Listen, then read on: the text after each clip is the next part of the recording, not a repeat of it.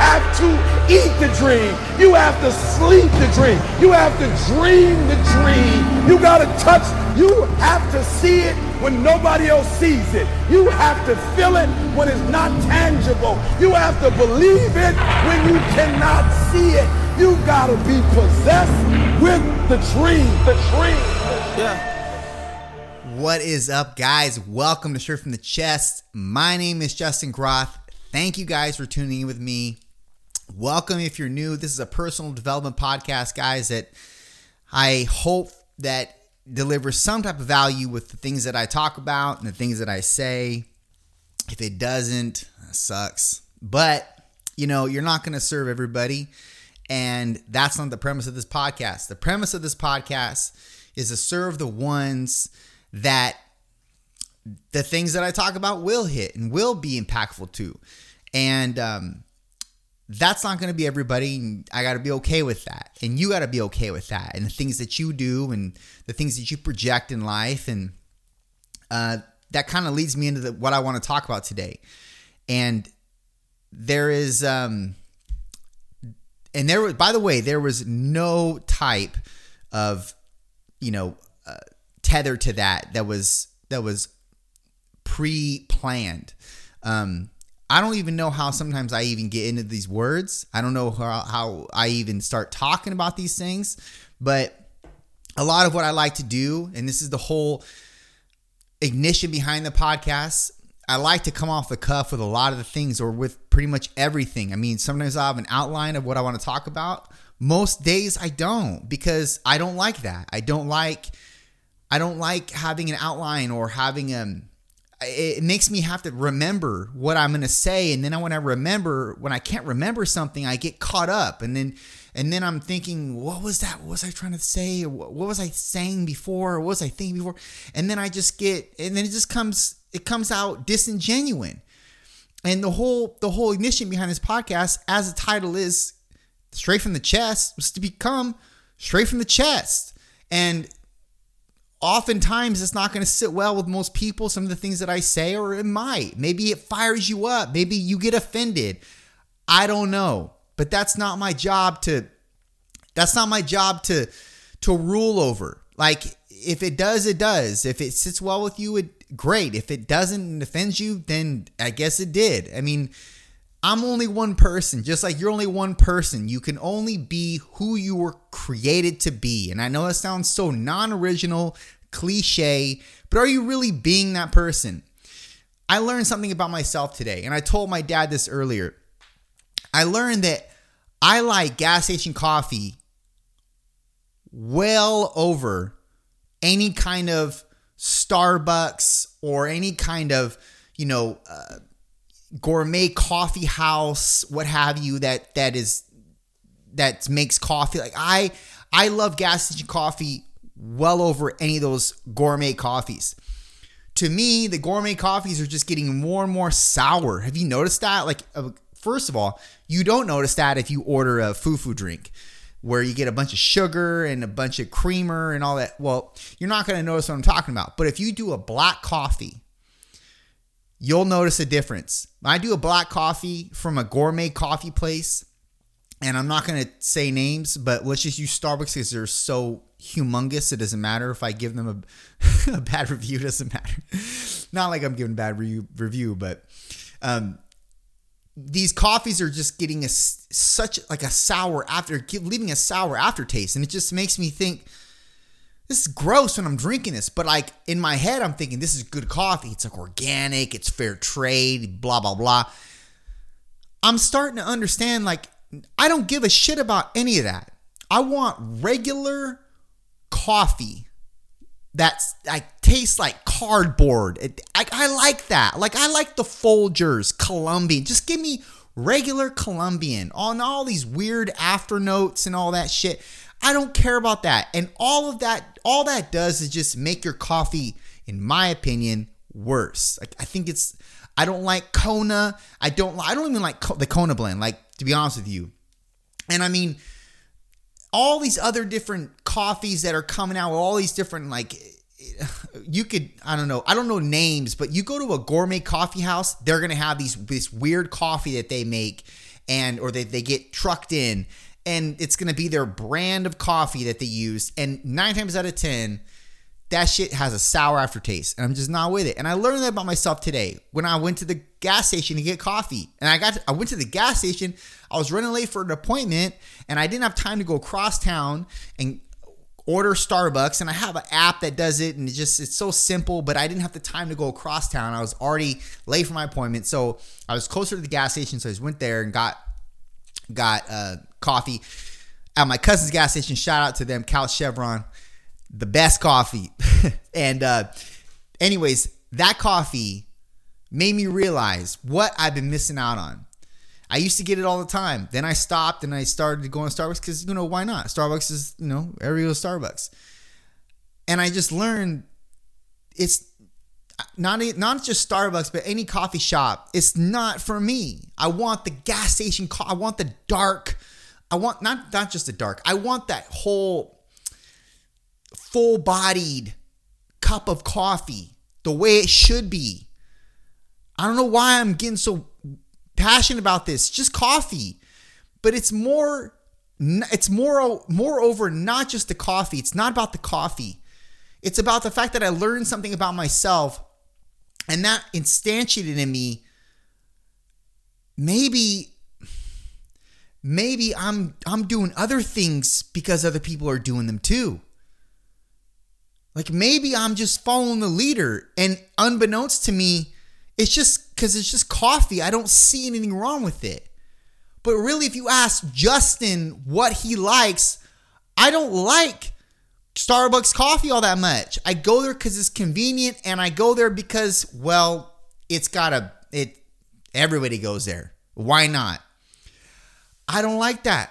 I like regular Folgers coffee. Gas station coffee. That's what I like. And so I wonder, it just makes me think, I wonder which one of you are just following the pack like myself because it's just a common thing to do. But really, you taking a step out and saying, I don't really like this. I don't like this. I don't know why I'm drinking this. I don't know why I'm doing this. I don't know why I'm in this vocation. I'm doing it because I guess this is good. This is what everybody else is doing. But think about it like this. You have a lens that you see the world through, right? We can all agree on that. You got this lens you see the world through. You don't know this about yourself, but you're doing this. I'm doing this.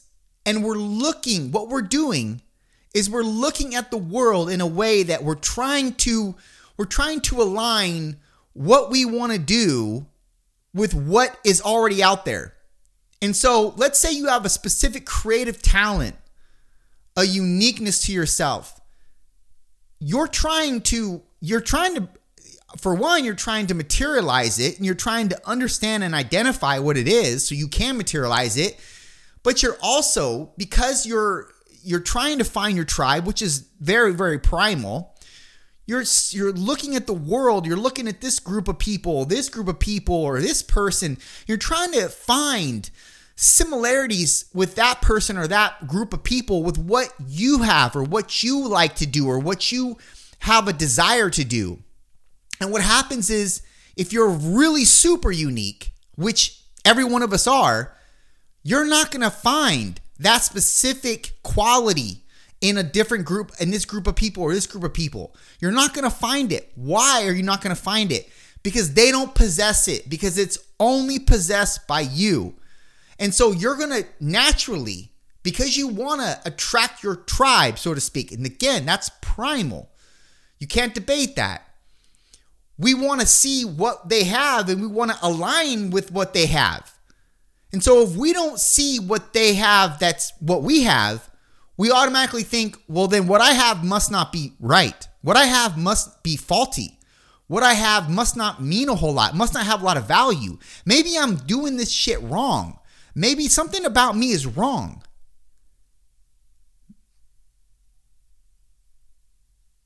And that's where you go off the rails. And that's where you become like everybody else. Because you're naturally trying to find your fitment. But in the process, you're concealing what you have to offer the world. You conceal it. When that conceal could actually be the thing that delivers you into a new realm, into a realm by yourself that then attracts other people. But because you can't find it in somebody else, because you're looking at the world through this lens and you're trying to find, which we all are, like none of us are exempt from this. You're looking at the world through this lens. We're trying to find ourselves in somebody else because we need to see that as acceptance. We need to be secure in the acceptance of the fact that somebody else has what we have. But when you don't find that, you start to think that something's wrong with you. Something's faulty. It's dysfunctional. It's not. That's the creator of the universe breathing something different in you. Maybe you were made differently. Maybe you say things differently. Maybe you walk differently. Maybe you talk differently. Maybe you process things differently. Maybe you do the same thing that somebody else does that is very, very popular, but you do it differently. You do it a different way. But because you're so fearful of bringing that talent or that uniquity out to the public, you conceal it. You even question it. You question it because you think, like I said, this may be dysfunctional. This is something that doesn't look the same as what's out there already, so I must be wrong. And then you just suppress it. And then maybe you end up changing the structure of who you are, but artificially. You're doing it artificially. And what happens, the net result is something of a copycat. When you could have been an actual leader, you become a copycat instead. And the way to not become a copycat is not simple. But it starts with you, identifying what uniquity you have. And then being fearless in bringing it out. And all the while, you're not searching for it in anybody else. And you're okay with standing alone. Many people are not okay with standing alone. And I don't blame you. I remember when I was back in school, back in grade school, I wasn't the best basketball player at all. Like, I think I've talked about it before. I couldn't even dribble. Like, I couldn't dribble the ball without losing it. I'm that discoordinated, or uncoordinated rather. And I remember when they would pick teams in the start of recess, there would be two captains and we'd pick teams. Like, I was almost like always the second to last or the last to be picked. I think the only reason why I even got picked was because people liked my personality. They knew that I couldn't play for a shit. So I never really got picked. I mean, I did by measure of, I think, just the fact that I was liked and I had friends. I'm exaggerating a little bit. I wasn't second to last or last, but I was definitely not first, second, or third. But what I'm trying to illustrate here is, if you're not okay standing alone, knowing that maybe what people are seeing you through how people are viewing you through their lens and trying to extract the talent out of you that maybe doesn't exist is okay.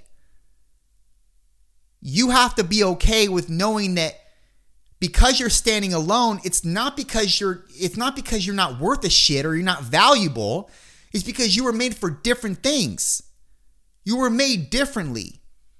And just because you're omitted from one thing doesn't mean that you're not going to be a massive benefit and service to something else. But you just got to find that.